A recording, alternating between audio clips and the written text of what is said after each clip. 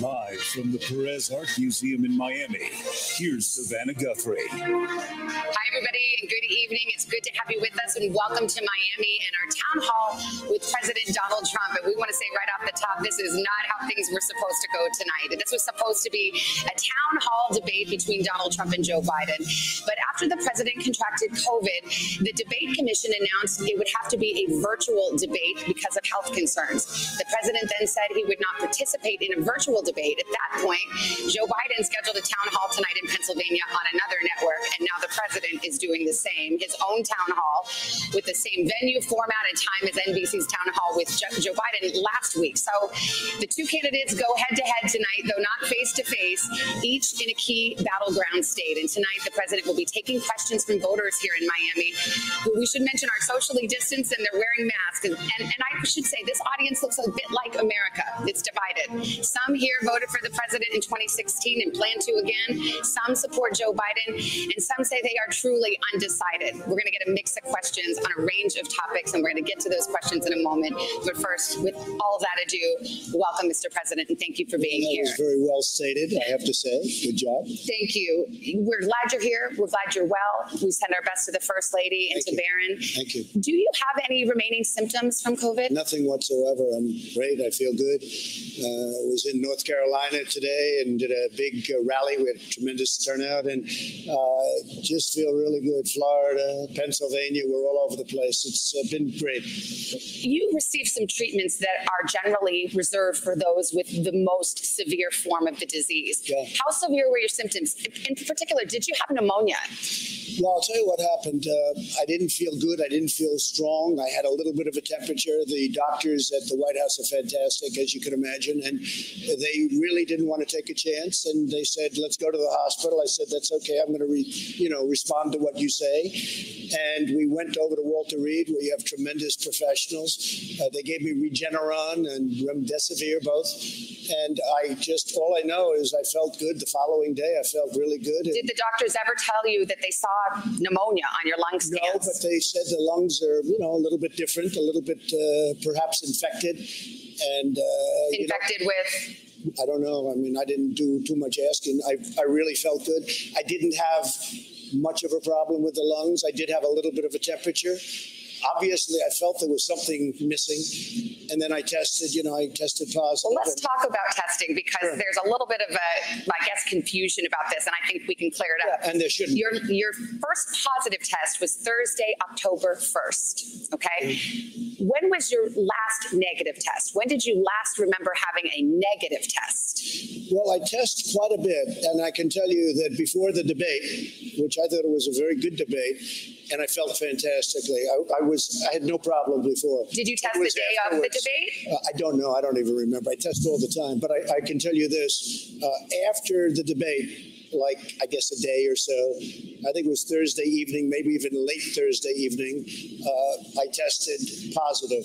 That's when I first found out about back to the debate, because the debate commission's rules, it was the honor system, would be that you would come with a negative test. You say you don't know if you got a test on the day of the debate? I have no problem. Again, the doctors do it. I don't ask them. I test all the time. And did you take a test, though, on the day of the debate? If you ask the doctor, they'll give you a perfect answer. But they take a test, and I leave, and I go about my business. Did you take a test on the day of the debate, I guess, is the bottom line? I probably did, and I took a test the day before and the day before, and I was always in great shape, and I was in great shape for the debate, and it was only after the debate, like a period of time after the debate, that I said, "That's interesting," and they took a test, and it tested positive. So just to button it up, do you take a test every single day? No, but I take a lot of tests. Okay, and you don't know if you took a test the day of the debate?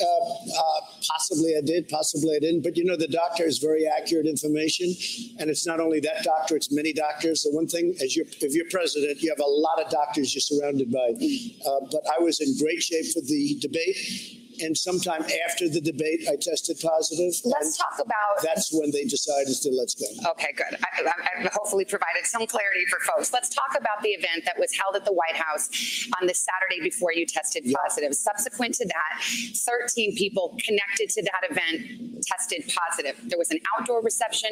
You've seen the pictures. There was an indoor reception. People were not wearing masks. My question to you is, at this point in the pandemic, knowing what we know, shouldn't you have known better? Shouldn't the White House know better than to hold an event like that? Well, they do a lot of testing in the White House. They test everybody, including me, but they test everybody.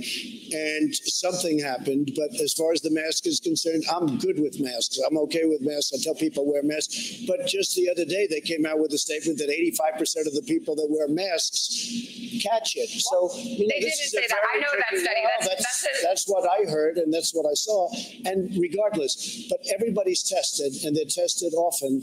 And I also knew that, hey, I'm president. I have to see people. I can't be in a basement. I can't be in a room. I have to be out. You can see people with a mask, though, right? I can, but people with masks are catching it all the time. I mean, if you look at the governor of Virginia, he was known for a mask. If you look at Tom Tillis, a great guy, he always had a mask, and they caught it. Well, there are pictures of Tom Tillis actually with one of Judge Barrett's kids not wearing a mask. But, Chris Christie, he was part of your debate prep. Yeah. He was, I believe, at that event. He came out tonight. He was sick, very sick. He was in the hospital for about a week. He came out tonight and said, I was wrong not to wear a mask.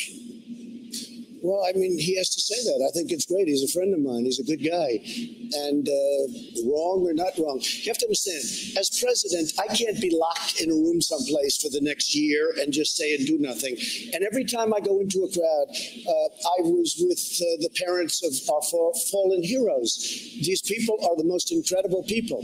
And they came up to me, and they would hug me, and they would touch me. And I'm not going to not let them do it. Now, there was an event with the Gold Star families the day after the Supreme Court event. A Gold Star event with the most incredible people you've ever seen. And I could have chosen not to talk to them or to keep everybody away. And you know what? And I don't think that's probably where it was caught, but maybe it was. I was going to say, you bring it up. You brought it up yourself. I mean, are you trying to suggest that? Do you believe a grieving military family gave you COVID? No, I don't know where it came from. Okay. And you don't know where it came from, and the doctors don't know where it came from. But as the president, I have to be out there. I also know... Well, there's no one that says you can't be out there, but it's just about wearing masks and having, for example, your rallies. Your rallies don't require masks. No, I mean, let's see Kamala. She's got people now. People have it, and I'm not blaming her. I'm not saying, oh, she did a terrible thing. As president, I have to be out there. I can't be in a basement. I can't be locked in a very beautiful room someplace in the White House. And I want to see the Gold Star families, and I want to see everybody. And I also say to people all the time, it's risky doing it. It is risky doing but it. But as president, you're right. You want to be a leader, but you also are a leader and a setter of an example. And if you're not wearing a mask when your administration is saying best practice right now is wear a mask, no, it's not foolproof. But many people are catching it. Many people are getting this disease that was sent to us by China, and it shouldn't have been allowed to happen. But many people are getting this. And I mean, nobody's being blamed. Everybody is working hard to get this thing out of our country, get it out of the world. Look at what's going on in Europe. Massive spikes. They've done a very good job. But now you take a look today at the UK, you take a look at Spain and France and Italy. There's tremendous spikes. But our death rate is worse than, well, not Spain, but those other countries. I have things right here that will tell you exactly the opposite. Me too. So the UK is up 2,500%, because I knew you'd be doing this. I know you very well. The UK is up 2,500%. The EU is up 722%, and the United States is down 21%. So we have our deaths per capita is among the highest among industrialists. Excess mortality, we're a winner on the excess mortality. And what we've done has been amazing, and we have done an amazing job. And it's rounding the corner, and we have the vaccines coming, and we have the therapies coming. And I'll tell you what, one thing, when I got it, I had a choice, do nothing or use some of the things that we're looking at, like in this case, Regeneron. Yeah. And Eli Lilly makes something that's supposed to be incredible. And I think that maybe I wouldn't be doing this discussion with you right now. We have therapies now and cures. Maybe you can use the word cure, but we have therapies that are absolutely incredible. I want to pick up on something you just said. You said we're rounding the corner. I believe we're rounding the corner. Now, 10% of the country approximately has had COVID. That means 80, 90%, 90%, let's do the math, is still vulnerable. Right. There's been some talk, including from the White House lately, that perhaps it approves of what's called herd immunity. That's where you basically just let young people and everybody get sick. You try to protect the old people and those who are sick, and hopefully it gets up to a certain level, and now we're all immune. So let's just be clear about it. It also means more deaths. Do you support herd immunity as a strategy? Essentially, just let people get sick. The cure cannot be worse than the problem itself. We did the right thing. We were expected to lose 2,200,000 people and maybe more than that. We're at 210,000 people. One person is too much. It should have never happened because of China. It happened because of China. And you have to get that and understand that. But it shouldn't have happened. But we were expected to lose. If you look at the original charts from original doctors who are respected by everybody, 2,200,000 That 2 million figure, though, is if you literally did nothing. The 2 million figure is if you did absolutely nothing, it would be 2 million. The question is, should the deaths be better than 200,000 when relative to the rest of the world we have a worse death rate? I left North Carolina, which I love. I left Pennsylvania. We won a big case in Michigan because that governor has a lockdown where nobody but her husband can do anything. He can go voting and do whatever he wants, but nobody else can. The fact is we're winning all these cases because it's unconstitutional what they're doing. And I think they're doing it for political reasons. But the fact is the cure, you can't let this continue to go on with the lockdowns. Well, and I believe that on November 4th, you're going to have a lot of these governors. Look at what's happening to New York. New York is a mess. They lost almost 40,000 people. They have a lockdown like you've never seen. Now they're open. It's like a ghost town. Let's get Sam. And so it's very important. People are leaving New York by the thousands. And you're going to have a hard time ever building it up again. So that cure, that so-called cure that you talk about, it can't be worse than the problem. The problem is a bad problem. We've got more questions on COVID, so let's drop it for now. We were supposed to, as mentioned, be watching you on a debate stage right now. We're not doing that, so let's clear up a few things from the last one. You were asked point blank to denounce white supremacy. In the moment, you didn't. You asked some follow-up questions. Who specifically? A couple of days later, on a different show, you denounced white supremacy. No, my question to you is, you've done this to me and everybody. Why does it seem like I denounced white supremacy? Okay, you did 2 days later. White supremacy for years, but you always do it. You always start off with a question. You didn't ask Joe Biden whether or not he denounces Antifa. I watched him on the same basic show with Lester Holt, and he was asking questions like Biden was a child. Well, so this is a little bit of a dodge. Are you listening? I denounce white supremacy. Okay. What's your next question? Do you feel, it feels sometimes you're hesitant to do so, like you wait a beat. Here we go again. Every time, in fact, when people came, I'm sure they'll ask you the white supremacy question. I denounce white supremacy. Okay. And frankly, you want to know something? I denounce Antifa, and I denounce these people on the left that are burning down our cities that are run by Democrats who don't know what while we're doing. denouncing, let me ask you about QAnon. It is this theory that Democrats are a satanic pedophile ring and that you are the savior of that. Now, can you just once and for all state that that is completely not true and that disavow QAnon in its entirety? I know nothing about QAnon. I just told you. I know very little. You told me, but what you tell me doesn't necessarily make it fact. I hate to say that.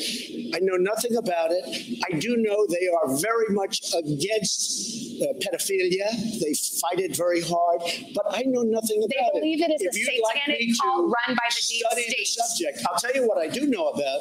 I know about Antifa, and I know about the radical left, and I know how violent they are and how vicious they are, and I know how they're burning down cities run by Democrats, not run by Republicans. Senator Ben Sasse said, quote, QAnon is nuts, and real leaders call conspiracy theories conspiracy theories. Why not just say it's crazy and not true? He may be right. I just don't know about QAnon. You do know. I don't know. No, I don't know.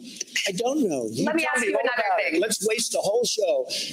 You start off with white supremacy. I denounce it. You start off with something else. Let's go. Keep asking me these questions. I do have one more. Let me just tell you what I do hear about it is they are very strongly against pedophilia, and I agree with that. I mean, I do agree with that, and I agree with it. But there's not a satanic pedophile cult. I have no idea. I know nothing about that. Okay. No, I don't know. You that. just this neither week. Do you know that? Okay, just this week Why retweeted. aren't you asking me about Antifa? Why aren't you asking me about the radical left? Because you're Why aren't volunteering. you asking Joe Biden questions about why doesn't he condemn Antifa? Why does he say it doesn't exist? Because you're here before me. No, it's so cute.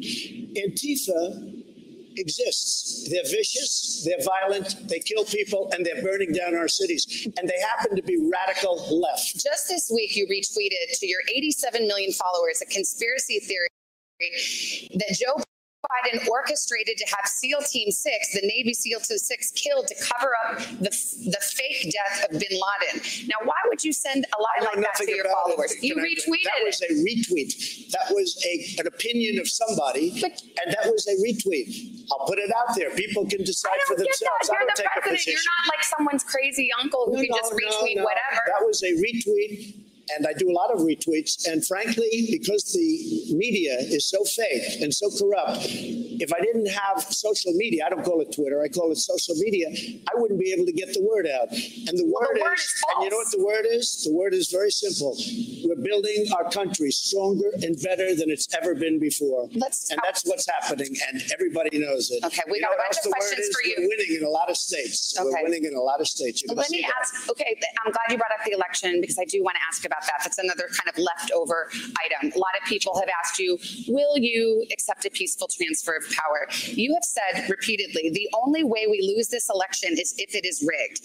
Now, that is simply not true. The fact is either candidate can lose fair and square without ballot fraud. And so will you accept the results of the election? That's the way I want it to be. But when I see thousands of ballots, right, unsolicited ballots being given out by the millions, and thousands of them are dumped in dumpsters, and when you see ballots with the name Trump, military ballots from our great military, and they're dumped in garbage cans. That is a handful. We could go all night, which we won't. No, but we could go all night, one by one, a single case, a single day. You're talking about 150 million votes. Your own FBI director says there is no evidence of widespread fraud. Well, then he's not doing a very good job. All you have to do is pick up the papers every day. 50,000 in Ohio, the great state of Ohio. 50,000 in another location, I think North Carolina. 500,000 applications in Virginia. No, there's a tremendous problem. But let me just tell you, they talk about the peaceful transfer, right?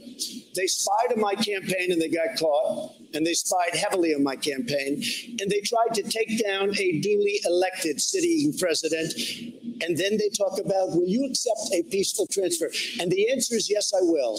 But I want it to be an honest election, and so does everybody else. When I see thousands of ballots dumped in a garbage can and they happen to have my name on it, I'm not happy about that. But just those are there is in fact no evidence of widespread fraud, and you were sowing doubt about our democracy.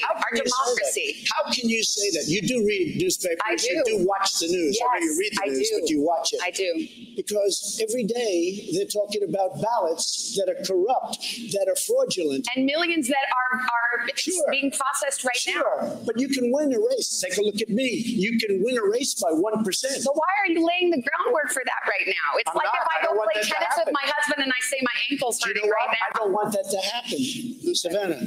I want it to be clean. I really feel we're going to win. But I want this to be clean. But it's sort of ironic that you and them talk about the peaceful transfer when I spent 3.5 years fighting off these maniacs, and now it turns out everything's there, that they were the ones that dealt with Russia. And it's too bad. But peaceful transfer, I absolutely want that. But ideally, I don't want to transfer because I want to win. Yes, and I think that your words will probably reassure some folks. Let's get to our first voter. We've got Jacqueline Lugo. Now, she is, I told you this audience is truly split between y'all. You are leaning Biden. She voted for Clinton in 2016. She's registered as an independent. Jacqueline, what's your question for the president? And hold the mic up close and take off your mic because it's hard to hear out here. Good evening. How are you? Welcome to Miami. Thank you very much. It's beautiful. Mr. President, if you knew COVID-19, as you told Bob Woodward in February. As what? As you told Bob Woodward in February, was airborne and deadlier than the flu, why did you only put in place a travel ban from China and not put in place other measures mitigating the spread of COVID-19, potentially saving tens of thousands of American lives? Well, I did put it in very early, as you know. Joe Biden was 2 months behind me, and he called me xenophobic and racist and everything else because I put it in. And it turned out that I was 100% right. I also put it on Europe very early because I saw there was a lot of infection in Europe. And it's sort of an amazing question, and I appreciate the question and respect the question, but the news doesn't get out the right answer because I put on a travel ban far earlier than Dr. Fauci thought it was necessary, who I like, far earlier than the scientists. I was actually the only one that wanted to put it on, and I did it actually against the advice of a lot of people, including Nancy Pelosi, who had no clue what she was doing, and Biden. When I put on the travel ban, I put it on in January, at the end of January. When I put on the travel ban, Joe Biden and others said, this is ridiculous. You don't do that. Well, Dr. Fauci said I saved thousands and thousands of lives. Did you? I was early. I was extremely early when I put on the travel ban. Can I ask you, did your national security advisor on January 28th in the Oval Office warn you that this would be the greatest national security risk of your administration? He didn't say it, or you don't remember? I read it someplace. Maybe Woodward said it or something. But no, he did not say that. But I knew it was a big threat. At the same time, I don't want to panic this country. I don't want to go out and say everybody's going to die. Everybody's Isn't there a middle ground? You don't have to mislead, but you can. No, there's not a middle ground. You have to be safe, you have to be vigilant, and you have to be smart. You're going to like this next couple of voters. It's a mom and a daughter. Good. Mom, Barbara, voted for you in 2016. She's leaning to vote for you again. Now, her daughter was too young to vote last time. She's going to vote for her first time in a presidential campaign, and she is leaning Biden. So imagine the dinner table at their house, okay? So, Barbara, why don't you go first and ask your question? Bienvenido a Miami. Thank you. Mr. Trump, as a frontline ER doctor working through the coronavirus pandemic, right. I know firsthand, and I've seen that many hospitals throughout the United States are suffering financial hardships. These economic effects are trickling down to the frontline workers. Right. We are being, across the country, frontline workers are being fired, they're being furloughed, our salaries are being cut. And this is also happening in other economic sectors as well, including the travel industry and hospitality. Right. My question to you is, how are you going to get the United States back on track, both in terms of the economy and the pandemic? So it's happening. We just set a record, 11.4 million jobs. We are going to have a phenomenal third quarter, which will be announced on November 1st, just prior to the big November 3rd day, where I think you're going to see a red wave. But we're going to have a tremendous announcement, I believe. I mean, we're going to find out. But GDP is going through the roof.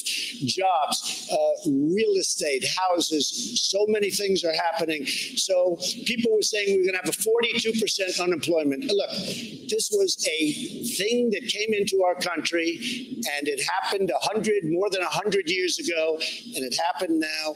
They were talking about a 42% unemployment rate. Who was talking about that? I heard 20%. It just came out at 7.8% unemployment, and people can't even believe it. Our economy is going to be next year, if we don't have somebody that raises taxes and quadruples taxes, which they want to do and kills everything, our economy is going to be phenomenal next year. We're going to have a phenomenal, and I'll tell you, Savannah, we had the greatest economy in the history of our country last year, including the state of Florida, where we are now, and Pennsylvania, and North Carolina, and Ohio, every place. We had the greatest economy we ever had. We had to close it down. We saved 2 million lives. We're opening it up. We have a V-shape, and it's coming back. It's coming back very fast. One other thing, we really helped the hospitals. We've sent billions and billions of dollars to the hospitals. In addition, hundreds of millions of masks and gowns, and we went into the ventilator business because this country was not equipped with ventilators. And I'm not blaming anybody for it, but we're now making thousands of ventilators a month, and we have all we can use. We're sending them all over the world because the world needs them. So they've worked very hard and really very, very effectively. Thank you. Great question. Let's talk to Isabella and put the mic close to your mouth. Okay, go ahead. Mr. President, my parents are, as you heard, both frontline healthcare workers, and I've seen the physical and the mental tolls that this pandemic has taken on them firsthand, as well as the exacerbation of coronavirus due to Americans who are not wearing masks or participating in social distancing. After contracting COVID-19 yourself, has your opinion changed on the importance of mask wearing? No, because I was okay with the masks. I was good with it, but I've heard many different stories on masks. I mean, I had, being president, you have people, they bring meals, they bring this, and I had an instance recently where a very wonderful person is bringing me a meal, and he's playing with his mask, and he's touching his mask all over the place, and then he's bringing a plate in, and I'm saying, well, I don't know if that's so good. I mean, the good news, I didn't eat it, okay? I decided not to eat it. This was a month ago, but look, you have on the masks, you have two stories. You have a story where they want, a story where they don't want. I am all for it. I don't get that, because it's just all of your public health officials, your administration, they're in unison about this. No. They're all in unison about it. The University of Washington, which is they have a model that your coronavirus task force relies on, says that if everyone wore a mask, you could cut expected deaths in half. And then 60,000 lives. Well, what does that mean? Scott Atkins, if you look at Scott, Dr. Scott, he's from great guy, Stanford. He will tell you he's not an infectious disease expert. Oh, I don't know. Look, he's an expert. He's one of the great experts of the world. But I don't get it, because you have so much power and influence as president. You could require it at your rallies, and you could say, everyone put on a mask right now. And the University of Washington says you would save lives. University of Washington, then you have other places say different things. You have a lot. Hey, Dr. Fauci said don't wear a mask, right? At first, but then everybody agreed. No, I don't know. Then he changed his mind. But then you have a report coming out 2 days ago that 85% of the people wearing masks. I looked at that report. It's not about mask wearing. It was neutral on the question of masks. We're on the same side. I say wear the mask. I'm fine with it. I have no problem. We're on the same side. Let's take a break. We're going to get more questions right after this.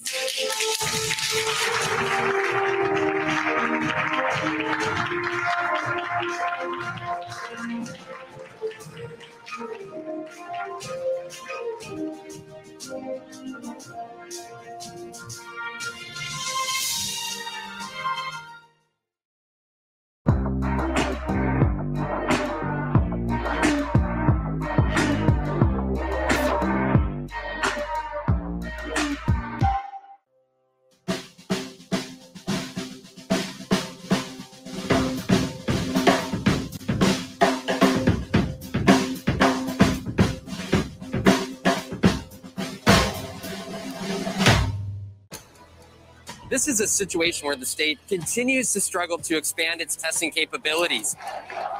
Protesters feel that they need to come out in full force and support their community because they feel like they're not getting that support from the Portland police. Another election day coming up against the backdrop of how to keep voters safe amid a pandemic. The moment to truly understand who we are and who we say we are is right here at our feet. You got to get a four-year degree, but a four-year degree is super expensive. We have created a system where the ticket to the middle class is a thing that middle-class families have to stress about and borrow for and patch together. Why is this happening? With Chris Hayes. Subscribe now. You're watching NBC News Now. We've got some breaking news. Well, we actually saw a large convoy of the National Guard come through here. It's news made for your streaming world. Live weekdays starting at 6 a.m. Eastern. This morning across the country, what the new normal for schools will look like. Many teachers left making tough choices between the job they love and their family. What am I going to decide? Take care of my children or have a job? That's an impossible decision. You're creating a little community school. This is a moment where we can just develop ourselves and develop our community. Let's turn it over to students. How do they really feel about returning to school? What I miss is my teachers. They are resilient. A surge in coronavirus infections. Developments on several fronts. The story. Tonight, the U.S. shattering the record for most COVID cases in a single day. From every angle. What's your level of concern that the kids who have been told they're going to be home indefinitely won't be able to catch up? On the ground. Do you have faith that this is going to bring about change soon? And in depth. Here in Portland, more protests expected tonight. Do you think that police in this country are under attack? NBC Nightly News with Lester Holt. The news business is dynamic and probably has never been more important. With all that we're facing, I am so proud to bring the perspective of a Black woman, a daughter of immigrants, the wife and mother of a husband and kids who sadly are more vulnerable to police violence because of their color, a proud nerd, and a representative of the emerging America to cable TV news. I hope the great Gwen Ifill And my mom, Philomena Carol Lamina, will look down from heaven and be proud. We're live in Miami with President Trump for a town hall. Live in Miami with President Trump for a town hall. Thank you again, Mr. President. We have another voter now, Christy Alonso. Come on out, Christy. She is leaning slightly towards you. She says she voted for you in 2016. Christy, you ready? Take the mask off, hold the mic close, and let's hear your question. Thank you for your service, Mr. President. Thank you very much. We're a hardworking, middle-class family of four. My husband and I are both self-employed, and we have to get our own individual health care. As you know, healthcare costs have gone up considerably over the decades, and you had originally said you were going to repeal and replace Obamacare. What is your plan now in 2020 to make healthcare costs affordable for Americans like myself? So we got rid of the individual mandate on Obamacare, which was the worst part of Obamacare, and now you could actually say it's not Obamacare because that's how big it was, where you had to pay a fortune for the privilege of not having to pay for bad health insurance. So we got rid of that. That was a big, big thing. And by doing that, and we will always have, by the way, we're always protecting people with pre-existing conditions, and I can't say that more strongly. But we've been able to bring healthcare costs way down. Now, I took over Obamacare, got rid of the individual mandate, made it good, managed it much better. Remember, they had the $5 billion website disaster and all of the problems they had. The problem with Obamacare, it's not good. We'd like to terminate it, and we want a much less expensive health care that's a much better health care, and that's where we're aiming. And if we can do that, and we have a very good chance of doing it, but we've also brought down the price of Obamacare. Problem with Obamacare, it basically is never going to be great, and I want to give great health care. Mr. President, I got to follow up on the pre-existing conditions. This is such a big issue for voters. It is a big issue for me, too. In point of fact, your administration is about to go to the Supreme Court to argue to throw out the rest of Obamacare, which includes the protections for pre-existing conditions. So your administration is in court right now trying to get rid of that protection. In order to replace it with a much better health care at a much lower price, and always, under all circumstances, we are going to protect the Republicans. And I mean, maybe I changed the party a lot over the last 3 years, but we will protect people with pre-existing conditions. And Savannah, what I want to do, get rid of the terrible Obamacare. I've already done it to a large extent because, as you know, the individual mandate is gone. That was the worst part. You repealed, but you haven't replaced. Now, you've been in office almost 4 years. You had both houses of Congress, Senate and House, in Republican hands, and there is not a replacement yet. That's right. I'm sorry, but if you look, we had both houses, and what did we do? We got rid of the individual mandate. But that went through the promise was legislature. repeal and replace. Look, we should be on the same side. I want it very simple. I'm going to put it very simple. We would like to terminate it, and we would like to replace it with something that's much less expensive and much better. We will always protect people with pre-existing conditions. If you're successful in court in November, those pre-existing conditions, that promise will be gone.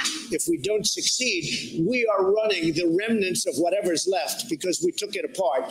We are running the remnants of whatever is left much better than the previous administration, which ran it very badly. But we'd like to have new health care, much better and much less expensive. Let me get to question number 5, and you'll like this. He's stuck in traffic. His name is Joe White. He is registered as a Democrat. He says he's leaning toward Biden and voted for Hillary Clinton in 2016. And his question was, a second stimulus payment has been broadly agreed upon by the Republicans and Democrats, and yet now we're in October and it's still not passed. Why not use your office to make the second stimulus payment a separate targeted emergency relief package to help Americans weather the pandemic? We've actually passed 3 packages, and we're on our 4th. And I agree with him 100%. He should vote for me. The problem you have is Nancy Pelosi. She couldn't care less about the worker. She couldn't care less about our people.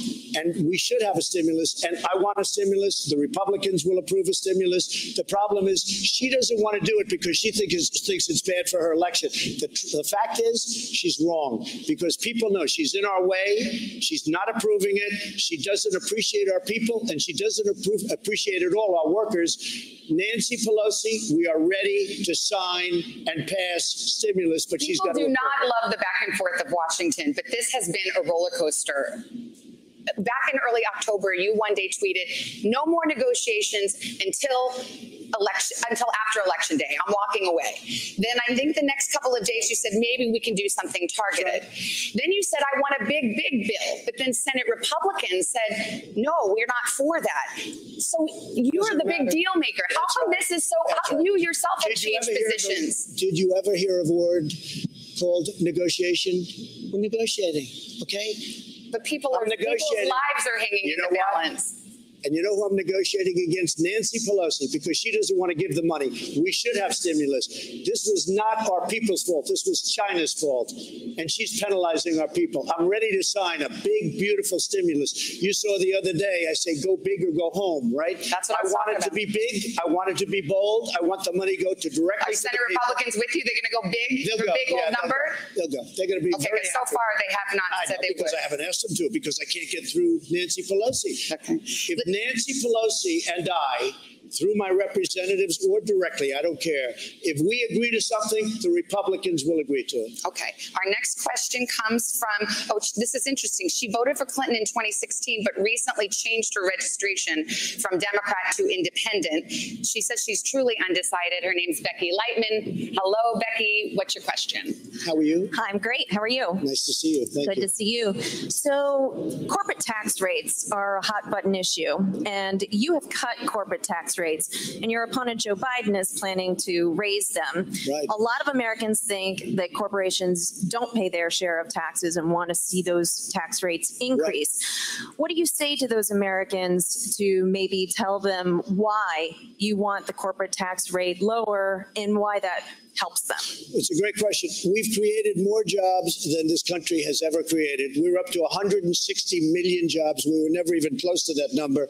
We were just hitting 160 million jobs. Companies are pouring into our nation because of the tax rate. And if Biden comes in and raises taxes on everybody, including middle income taxes, which he wants to do, you will blow this thing and you'll end up with a depression, the likes of which you've never had. That's what's going to happen. We have something that's really good. The reason we're coming back so strong is because we built a very strong foundation. Companies are moving in. Car companies are moving into Michigan, into Ohio, into South Carolina and North Carolina just today.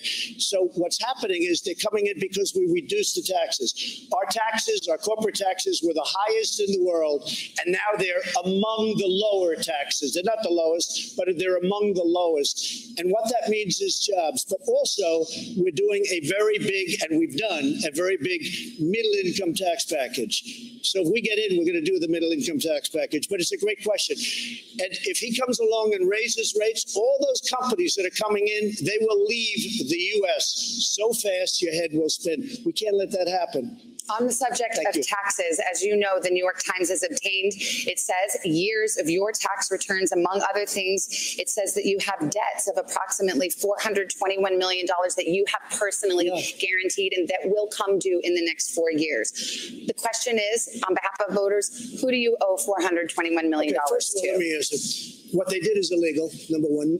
Also, the numbers are all wrong with the numbers they released. And just so you understand, when you have a lot of real estate, I have real estate, you know a lot of it, okay? Right down the road, Doral, big stuff, great stuff.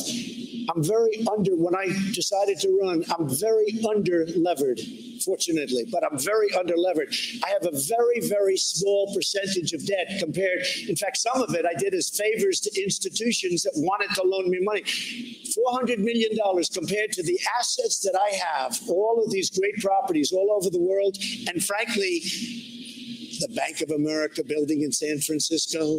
I don't love what's happening to San Francisco. Well, do I hear you right? It sounds like you're saying $400 million isn't that much. Biggest office buildings. But are you confirming that yes, you do owe some $400 million? What I'm saying is that it's a tiny percentage of my net worth. That sounds like you'll see that soon because we're doing things. You know, we've given, I think it's 108 or 112 pages of financial detail to elections, and you know we have to file as the president, as any politician, you have to file. Nobody ever looks at that.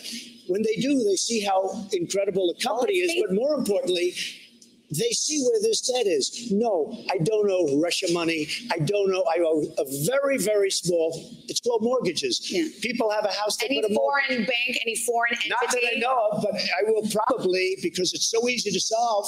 And if you'd like to do, I will let you know who who I owe whatever small amount of money. I want to say two things. Number one, it's a very small amount of money.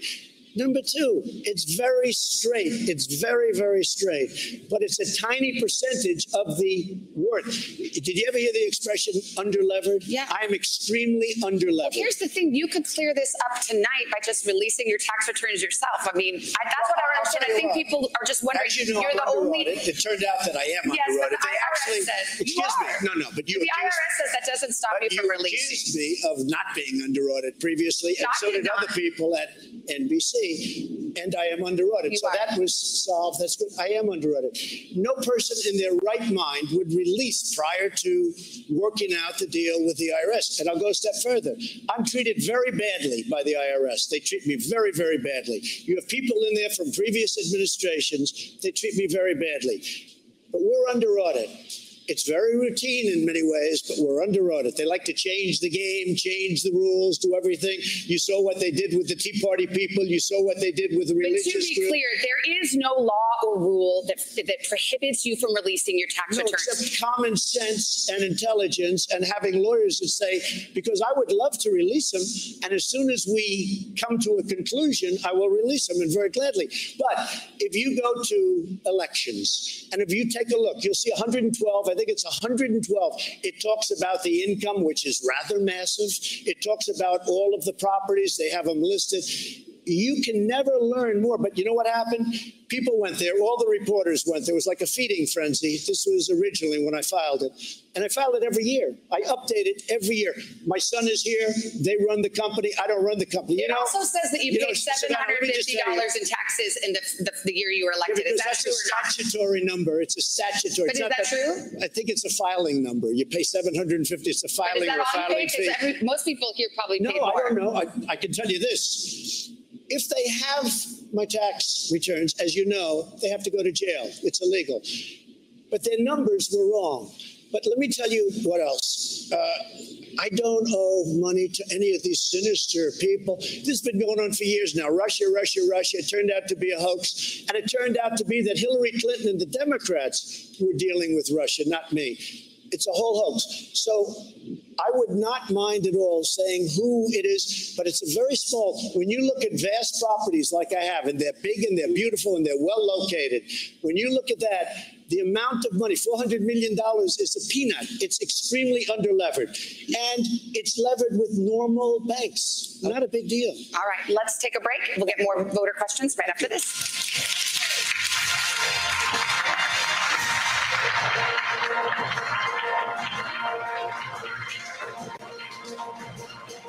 Alex, no sabía que estabas ya en los Estados Unidos. Sí, llegamos hace ya casi 2 años. Oye, y tú trabajabas en el campo de la salud, ¿no? Sí. Y aquí me imagino que sigues en la misma industria de la medicina. Daniel, ¿tú sabes que esto es muy difícil aquí en los Estados Unidos? No, mi hermano, te presento MPTI. En unos meses puedes estar calificado para trabajar en el campo de la salud. ¿Y cuáles programas tienen? Asistente médico, técnico en farmacia, especialidad en administración médica y otros. ¿Y son en inglés? Claro que sí. Llama ya al 305-461-2223. La educación es la clave del éxito. 305-461-2223. In our office, we offer personalized legal services. We sit down with our clients. We meet every single one of our clients. The client is going to sit down with an attorney. And then after a while, that client is not just a client, they become members of our small family. And this is why I ask you, if you need legal services, please contact the Santos Law Offices.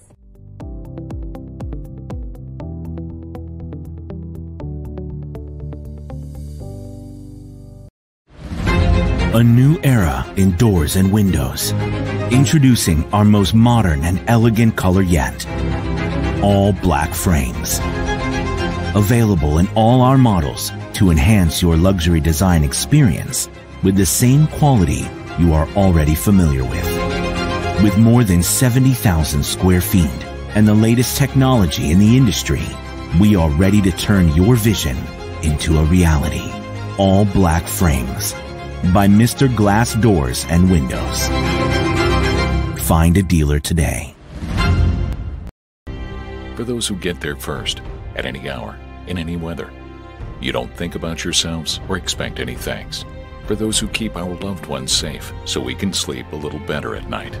For those sworn to protect us. And we never even learn your names. To those who serve, build our world, and keep it running, we thank you. AllUniformWear.com, clothing everyday heroes for the last 30 years. ¿Cuántas veces he escuchado decir a un dueño de negocio, yo no necesito hacer publicidad? ¿Realmente usted considera que no necesita hacer publicidad? ¿Que no es importante dar a conocer su negocio? Hoy, con la tecnología, usted no tiene que invertir grandes cantidades de dinero en advertising para darse a conocer. Denos la oportunidad de formar parte de su familia, de ayudarlo a obtener otro eslabón en la historia de su compañía. Ponemos, estamos aquí para ti. For those who get there first, at any hour, in any weather. You don't think about yourselves or expect any thanks. For those who keep our loved ones safe so we can sleep a little better at night. For those sworn to protect us. And we never even learn your names. To those who serve, build our world, and keep it running, we thank you. AllUniformWear.com, clothing everyday heroes for the last 30 years. A new era in doors and windows. Introducing our most modern and elegant color yet. All black frames. Available in all our models to enhance your luxury design experience with the same quality you are already familiar with. With more than 70,000 square feet and the latest technology in the industry, we are ready to turn your vision into a reality. All black frames by Mr. Glass Doors and Windows. Find a dealer today.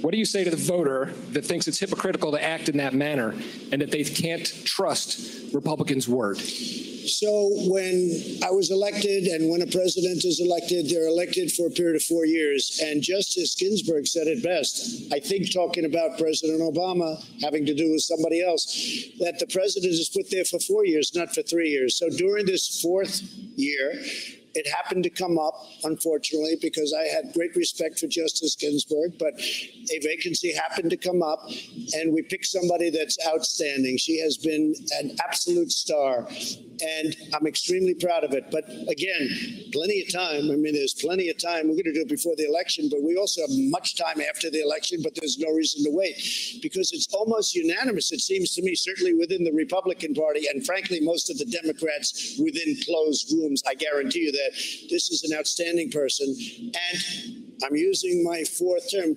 And you know, if you look at it, and if you put the shoe on the other foot, if they had this, they would do it 100%. So there's been 29 times when this has happened. All 29 times, a president has done exactly what I've done. Can I just, to the voters' point, I'll just say that in 2016, you were on another show, actually another morning show, and you were asked whether President Obama should nominate a Supreme Court Justice Merrick Garland. And you said, I think the Senate should wait until the next president and let the president pick. Now, that was 8 months before the election. This is 3 weeks before the election. I have a lot of respect, by the way. So you have changed your position on this. I have a lot of respect for Judge Garland. I want to tell you that. But I'll tell you, the whole ball game changed when I saw the way they treated Justice Kavanaugh. I have never seen any human being, and I'm not just talking about Supreme Court, I have never seen a human being treated so badly with false accusations and everything else. I have never seen anything like it. And you know what? The truth is, Savannah, like it or not, the ball game changed a lot. There has never been anybody treated so badly as now Justice Kavanaugh. You've mentioned that you would like to see Amy Coney Barrett confirmed to the Supreme Court in case any challenges come up in connection with the election. Yeah. Do you expect her to rule for you? I think she'll have to make that decision. I don't think she has any conflict at all. You know, a Supreme Court judge does not have, I mean, they can make their own decision. And they actually have additional power to make that decision. It would be totally up to her. I would think that she would be able to rule either for me or against me. I don't see any conflict whatsoever. We have an election coming up. I think it's the most important election in the history of our country. If for any chance, and it probably won't, and I hope it doesn't ever get to the Supreme Court, but if it did, I would think that she would rule one way or the other. I would think so. But for you think she would rule for you? I have no idea. I mean, of course she'll rule one way or the other, but believe it or not, I never asked her about it. I never talked about it. I didn't talk about any of the obvious things that you could talk about. And I think a lot of people in my position might. But in speaking to a lot of very brilliant people and people that do this for a living, they say it's better not to talk. So I talked to her about life. I talked to her about the fact, would you like to do this? Are you willing to do this? Because it's a tremendous burden. The answer was yes. She's unbelievably well qualified, but I never spoke to her about these various questions. Let's get our next voter. She's leaning to you, Mr. President. She voted for you in 2016. She is a registered Republican. Her name is Mariah Green. Mariah, what's your question? Thank you very much. Thank you. Good evening, Mr. President. I'm honored to be with you here tonight, sir, so thank you.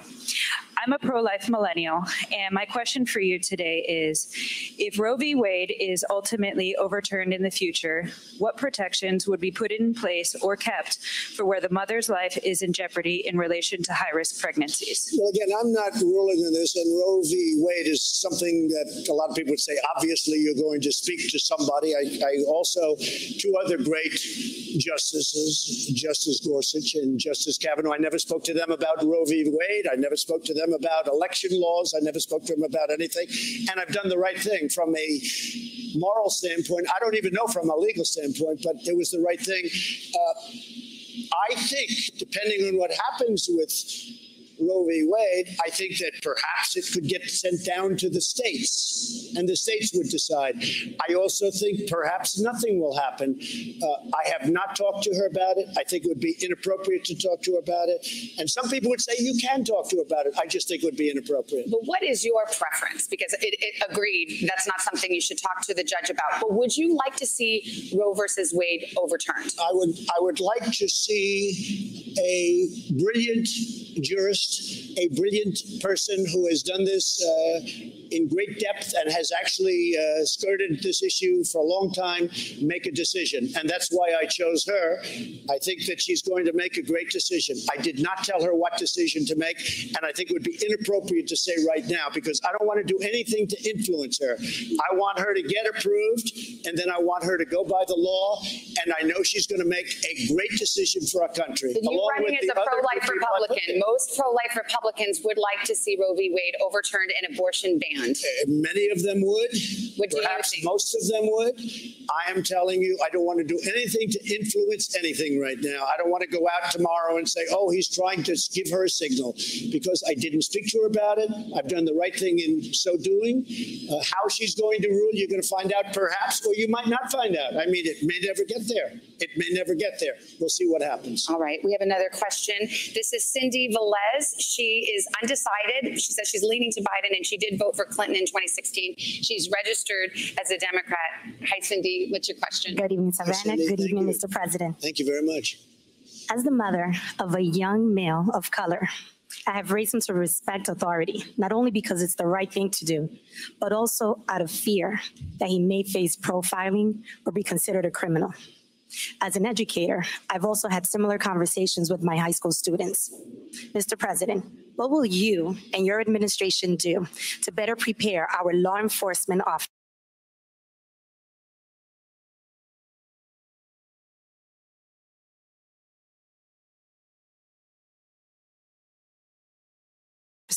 to work in collaboration with the communities that they serve, and also to protect the lives of innocent Black and Latinos from police brutality and injustice? Right. I fully understand the question, and I saw everything that you saw over the summer, and it was a terrible thing to watch. We were very strongly, we have a senator named Tim Scott from South Carolina. He came up with a bill that should have been approved. It was great. It was a bill that was strong in terms of law enforcement and strong in terms of enforcing the proper thing and doing the proper thing by law enforcement. And the Democrats just wouldn't go for it. They wouldn't go for it at all. And I don't know why, because it was a really great bill. But I do have to say this. And some people don't like it when I say it, but a lot of people agree. I have done more for the African American community than any president, with the exception of Abraham Lincoln. Criminal justice reform, prison reform, historically black colleges and universities. I got them funded. They were on a year-to-year basis. They could have been put out of business. As soon as our country had a little bad year, they would have said, I'm sorry, we're not going to fund you. I got them 10-year funding and financing, and more than they even asked for. I became very friendly with a lot of the heads. But we've done more. And, of course, opportunity zones. But criminal justice reform, everybody said it could not be done. President Obama and Biden never even tried to do it. They never even tried. But I say that, and I say it often. I'll say it loud, and I'm very proud of it. And I have a great relationship because of what I've done with the African American community. I'm very proud of it. Let's go to our next question. We have Paulette Dale. She leans slightly to Biden. She voted for Clinton in 2016. She's registered as a Republican. Paulette, what's your question? Thank you. Good evening, Mr. President. Thank you very much. I have to say, you have a great smile. Thank you. Thank you. So, he does. You're so handsome when you smile. Okay. As the daughter of immigrants to the United States who fled Eastern Europe due to religious persecution, the United States immigration policies are very personal for me. Right. Surveys show that most Americans and the majority of Republicans support the Dreamers program. So my question for you, Mr. President, is if you are elected to a second term, do you expect to pursue your previous efforts to cut the DACA program? Yeah. Why or why not? And the DACA is somewhat different than Dreamers. You understand that, and you understand it better than anybody probably in this room. Where do you come from, by the way, originally? My grandparents were from Russia and Poland. That's very good. Okay. So we are going to take care of DACA. We're going to take care of Dreamer. It's working right now. We're negotiating different aspects of immigration and immigration law. We've built now over 400 miles of border wall, southern border.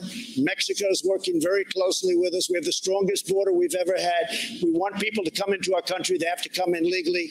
But we are working very hard on the DACA program, and you will be, I think, very happy over the course of the next year. Thank you. Because I feel the same way as you do about it. Thank you, Mr. President. Thank you very much. Mr. President, in point of fact, the DACA program, there are, under your administration, no new applicants are allowed. And in fact, the DACA recipients now have to renew every year as opposed to every 2 years. So in fact, the DACA program has been curtailed by your administration. Well, what happened is because of the pandemic, much changed on the immigration front. Mexico is heavily infected, as you know, and we've made it very, very difficult to come in because of the pandemic and other reasons, and crime. But we have a very strong border right now, and we have to keep it that way. But we want people to come into our country, but they have to come in through a merit system, and they have to come in legally. And people are very, very happy with it. You haven't heard any complaints about that. But what happened is because of the pandemic, we have to be extra cautious. You have been promising this immigration bill since, well, at least July, when you told my colleague on Telemundo it was coming, but nothing's come yet. It's very happy. The fact is we got rid of catch and release, which is a disaster. You know, you catch somebody, they could be a murderer, they could be a rapist, and we're supposed to release them into our country. These are the laws that I inherited. We ended that program. Now, I think you're going to see something very, very good. The whole immigration, if you look at what's going on, people used to pour into our country, and especially during the pandemic. I think even you, Savannah, will be very impressed. Sir, we have about 30 seconds left. I think about people sitting out there tonight. There are some who love you. Some of them are sitting right around here, and some who will never vote for you. But there are people in the middle. There are people who aren't sure. That's right. There are people who want to know why they should give you a second chance and how you might improve in a second term. 30 seconds. What would you say to them? Because I've done a great job. We have the strongest economy in the world. We closed it up. We are coming around the corner. corner. The vaccines are coming out soon, and our economy is strong. We are at a level with jobs like we've never been before. We've rebuilt our military. We've rebuilt our borders. We had no borders. We had no nothing. We've rebuilt so much. We've given you the greatest tax cut in the history of our country, greatest regulation cut, equally as important. And we created new levels of jobs that nobody thought was possible. And next year is going to be better than ever before. I got to leave it there. I got a wrap from the control room. Mr. President, thank you for your time. Thank you for listening to the voters' questions. That concludes our town hall. We do want to thank the president again, as well as our audience in hot Miami and all of you watching at home. And a reminder, Donald Trump and Joe Biden are scheduled to meet in person a week from tonight in Nashville, a second and final presidential debate moderated by our own Kristen Welker.